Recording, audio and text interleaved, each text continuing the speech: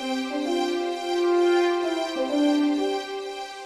there, I'm Jason. And I'm Joseph. And this is the Infinity Cast, where we spill the tea on Marvel and pop culture. Starting next week, we'll be doing a weekly review podcast on Marvel Studios' first Disney Plus series, WandaVision.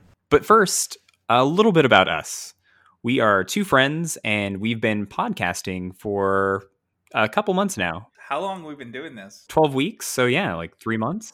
Wow, feels like we've been doing this for a lot longer. Probably because you've been we were doing the Trekking unofficially every time a new episode of Star Trek dropped. So we would have our regular Thursday meetups to chat up about everything that was going on, and thus evolved into something a little bit more refined, so to speak. Yeah, which if you're not listening, you should totally check out our other podcast if you're interested in Star Trek. It's called The Trekkin'. You can find it wherever you find podcasts, typically. But we kept running into this issue where we would want to talk about other things like Marvel or Star Wars. So this is our space for doing that. Which is far needed considering that Star Trek is now on hiatus and there's still plenty to talk about. With Disney owning Marvel and Star Wars and Disney Plus being a thing, there is no shortage. There is no shortage of content that we can talk about over the next forever, probably. Yeah, because they lined some shit up for Disney and Marvel for the next foreseeable future. And just this year, we have WandaVision, Falcon and Winter Soldier, Loki, What If, Miss Marvel, and Hawkeye.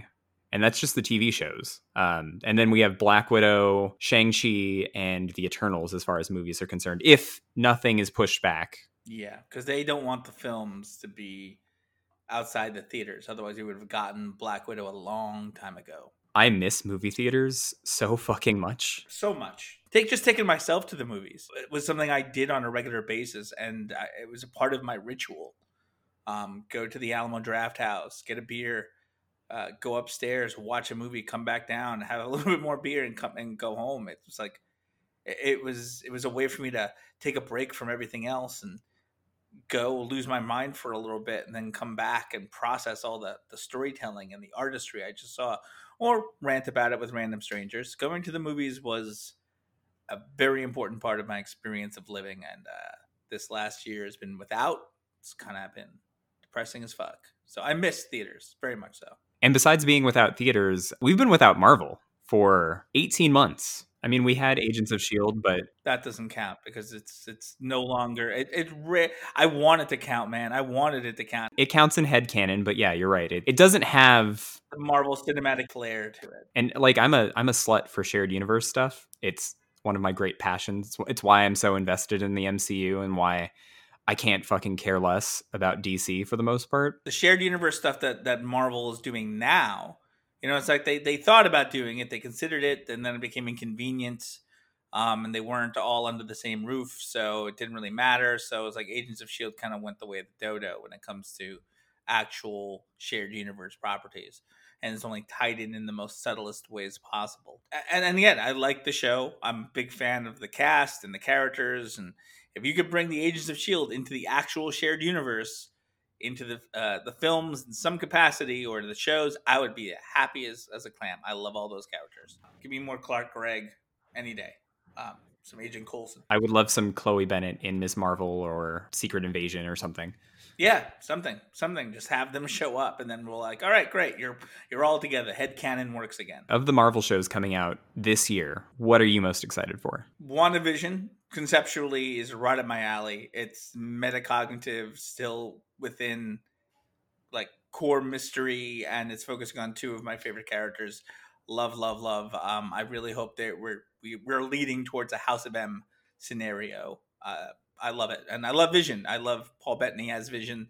The one thing that bothers me about Endgame to this day is that at the end, when they're doing all the credit rolls and everyone's getting their feature splash page, Paul Bettany was nowhere there. Like, you couldn't have just given us like a recording in the background, a flashback of Jarvis somewhere, or a flashback of Vision somewhere to rationalize spotlighting Paul Bettany for his work throughout the entire MCU as Jarvis, much less Vision.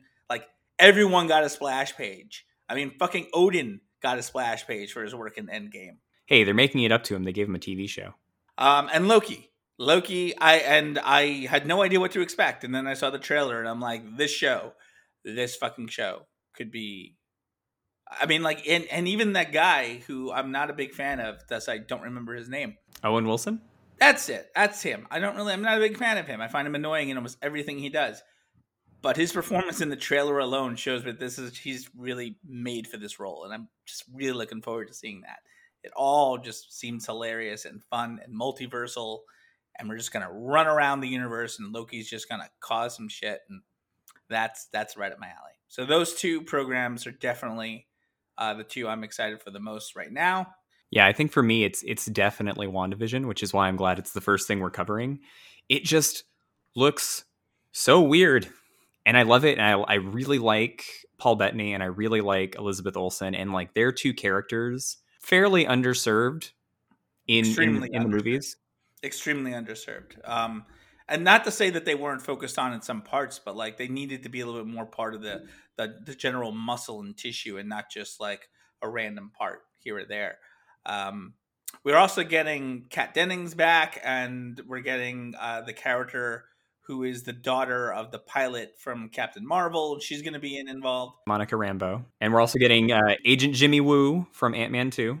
Yeah, so we're getting a lot of little, like, again, they doing what Marvel Cinematic Universe does best, and like it feels like a real universe, and characters do come back, and we get the how it's all going to come together. I'm so excited to see. How many episodes is this? Do we know? I don't remember. I believe it was recently confirmed to be 9 episodes, and I think they're varying in length, but it's going to run from January 15th until March, and we will be here covering it week to week, speculating. When is Loki coming out? So WandaVision runs until March, and then from March until the end of April is The Falcon and Winter Soldier, which I think they said it was going to be 6 episodes. And then Loki is tentatively scheduled for May 2021, and it's also supposed to be 6 episodes. It's like 12 years from now, man. Oh my god. Yeah, it is forever. I'm sorry.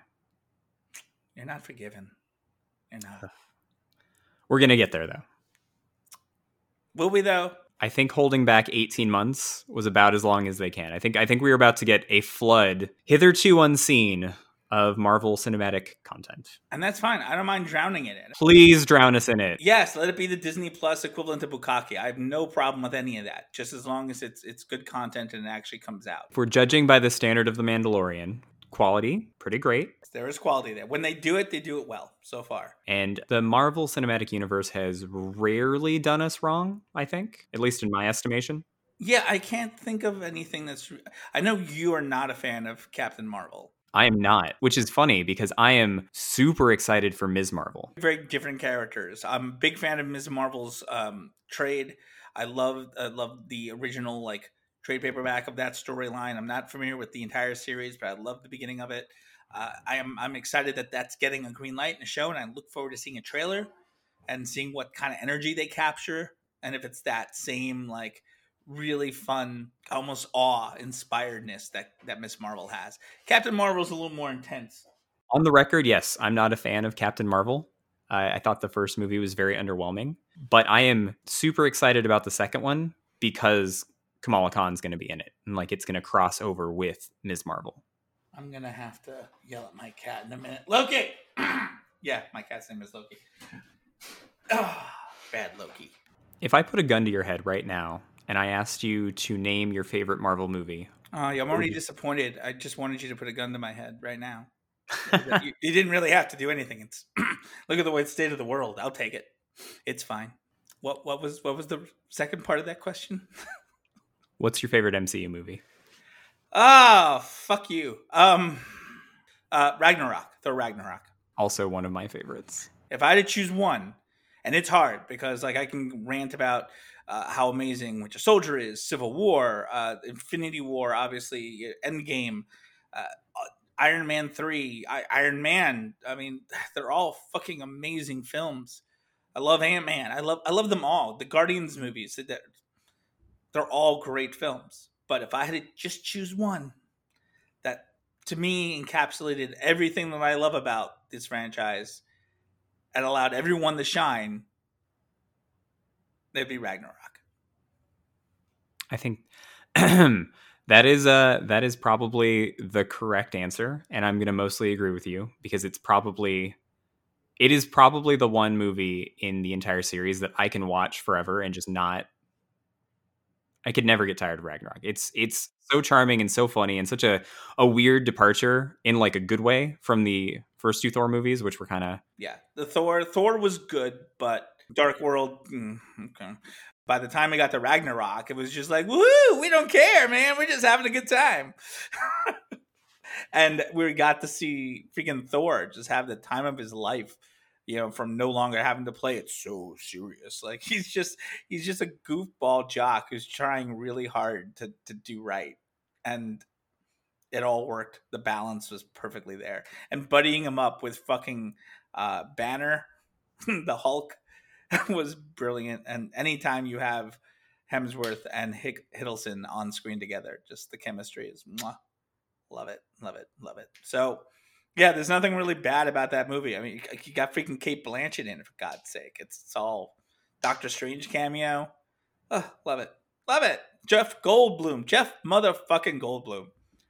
I need more. I want more in that world. So I'm just happy that we're getting Taika back for the Love and Thunder. Yeah, the fact that we're even getting a fourth movie is crazy. Some people don't like it. I mean, I've had conversations with people who just absolutely do not. And for a moment, I didn't remember whether you were one of these weird people or not. Oh, absolutely not. I loved Ragnarok. Yeah, so if you're listening to us and you're one of those people, I'm sorry. Look in the mirror and say some nice things about yourself. It's going to be all right. I think for me, it would probably have to be a toss-up between the original Iron Man and Infinity War. For different reasons. Iron Man set the tone of the universe so well. In a way, almost too well, because it really kind of stuck to that cohesive, like, one tone for a little while before it started doing crazier things like Guardians of the Galaxy. And Infinity War showcases, like I said, I'm a slut for shared universes.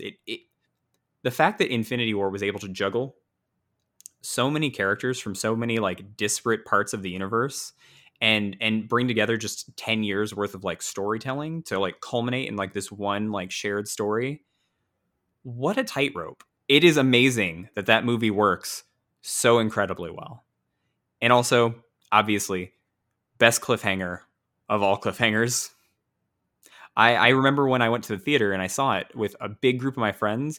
A couple people didn't know anything about like that story arc in the comics, and they just seeing their faces as half of the entire Marvel Cinematic Universe just turned to dust.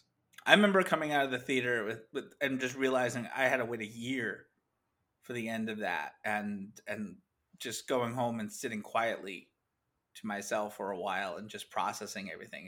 It was traumatic. I mean, I was talking to one of my friends, and I think he saw the movie when he was overseas in Ireland, and he and I were like chatting because he got like a late night screening, and I saw an early morning screening, but we were seeing it at the same time. So all we had were each other really talking about it, and it was traumatizing. It was a shared trauma of us all kind of nervous and terrified of what may happen next and how the direction they were going to take. And I can't believe they actually did that. And because you leave the theater with that energy and that kind of like piano droll sad version of the Avengers theme, and you remember Bruce Banner just like everyone just looking as depressed as can be. You just saw Groot fade away into oblivion. You saw Spider-Man just go, I don't want to go, and you're just like, just a part of you dies and then stays dead, and then you have to kind of bury it and have a funeral for it and say some words for it, and you have to hope in like a year the ritual is complete and it comes back to life, but you're not quite sure, and you kind of get there, and Endgame was its own thing, and they really they went for it. They went for we're gonna jump 5 years and the world's still kind of fucked up, so let's have fun with that. It almost feels like we've waited the same amount of time outside of the universe as they jumped inside the universe at this point. At this point, yeah, thanks to COVID, we all know what it was like to deal with the post dusting. Yeah, I'm not a fan of them calling it the blip.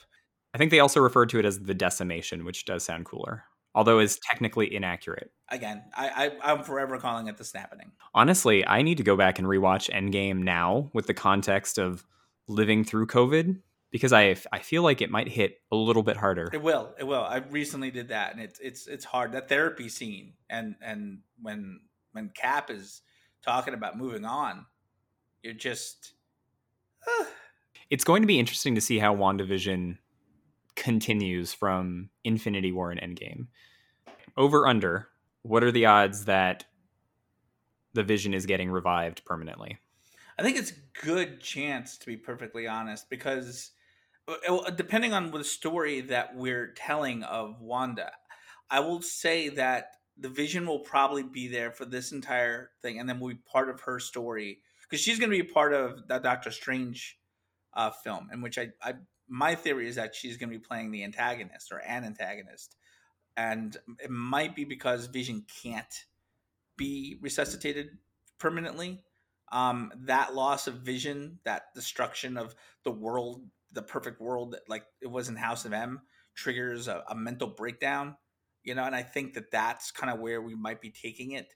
So by the time we get to the new Doctor Strange film, I think we will have had as much vision as possible, and then someone's going to close it off.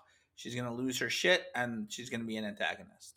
I am of the opinion that Vision is probably not coming back permanently, and that this story, like, we're going to realize that this was basically Wanda dealing with the loss of Vision and just it permeating reality and like making like this weird pocket of reality. And then I feel like there's going to be a tease. It's going to lead to Doctor Strange in the Multiverse of Madness. And I don't think that Wanda will necessarily be the antagonist of that film. She could be. But I'm super excited because I just really want her to team up with Doctor Strange. I'm super excited about that. And also I think it's going to be tying in somewhat to, I know that Doctor Strange will tie into Spider-Man, and this will feed into both of them. So, like, very excited. Yeah, it all depends. Have you read any of the Wanda's mental breakdown comics, House of M specifically? I have not read House of M. I am aware of House of M, and I'm aware of the greater plot points of House of M. Did you happen to catch the Easter egg for House of M in the trailer for WandaVision? There was a bunch of Easter eggs for House of M in that. So you have to tell me which one you're talking about. I think it was in the first trailer for WandaVision, there's a scene where there's a wine bottle, and the name on the wine bottle, the label, is Maison de Mépris, which means House of Mépris, which means House of Misery or House of M. House of M. There it is. All right. So starting next week, we will be reviewing and discussing every episode of WandaVision. So make sure to subscribe to us on Anchor or Spotify or whatever podcast aggregate you use. And don't forget to follow us on Twitter and Instagram at InfinityCast, spelled infinite, A, cast. Please join us for the insanity, the crazy, the ranting, the ups, the downs, the pitfalls, and the possibilities of everything Disney Plus has to offer. Welcome to the Infinity Cast.